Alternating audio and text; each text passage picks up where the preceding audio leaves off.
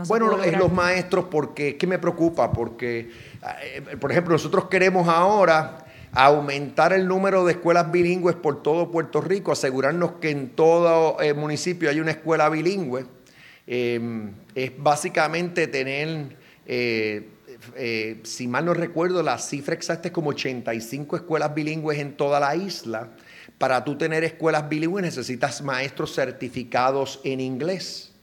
Y muchos de los maestros que tienen esas certificaciones se nos van a trabajar a los estados. Por eso durante la vista yo di hasta las cifras de lo que ganan los maestros en Nueva York, en Florida, en Texas, y dije, espérate, es que tenemos que aumentar esto todavía más.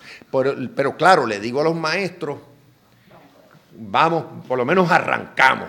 Ahora tenemos un aumento aquí de 20%. En 2 plazos y vamos a seguir dando la batalla. Si vienen los fondos de Medicaid, van a estar primeros en la fila para que se les aumente todavía más la compensación. Así tú me preguntas qué se me queda. Esa es la primera que me viene a la mente. Hay otras.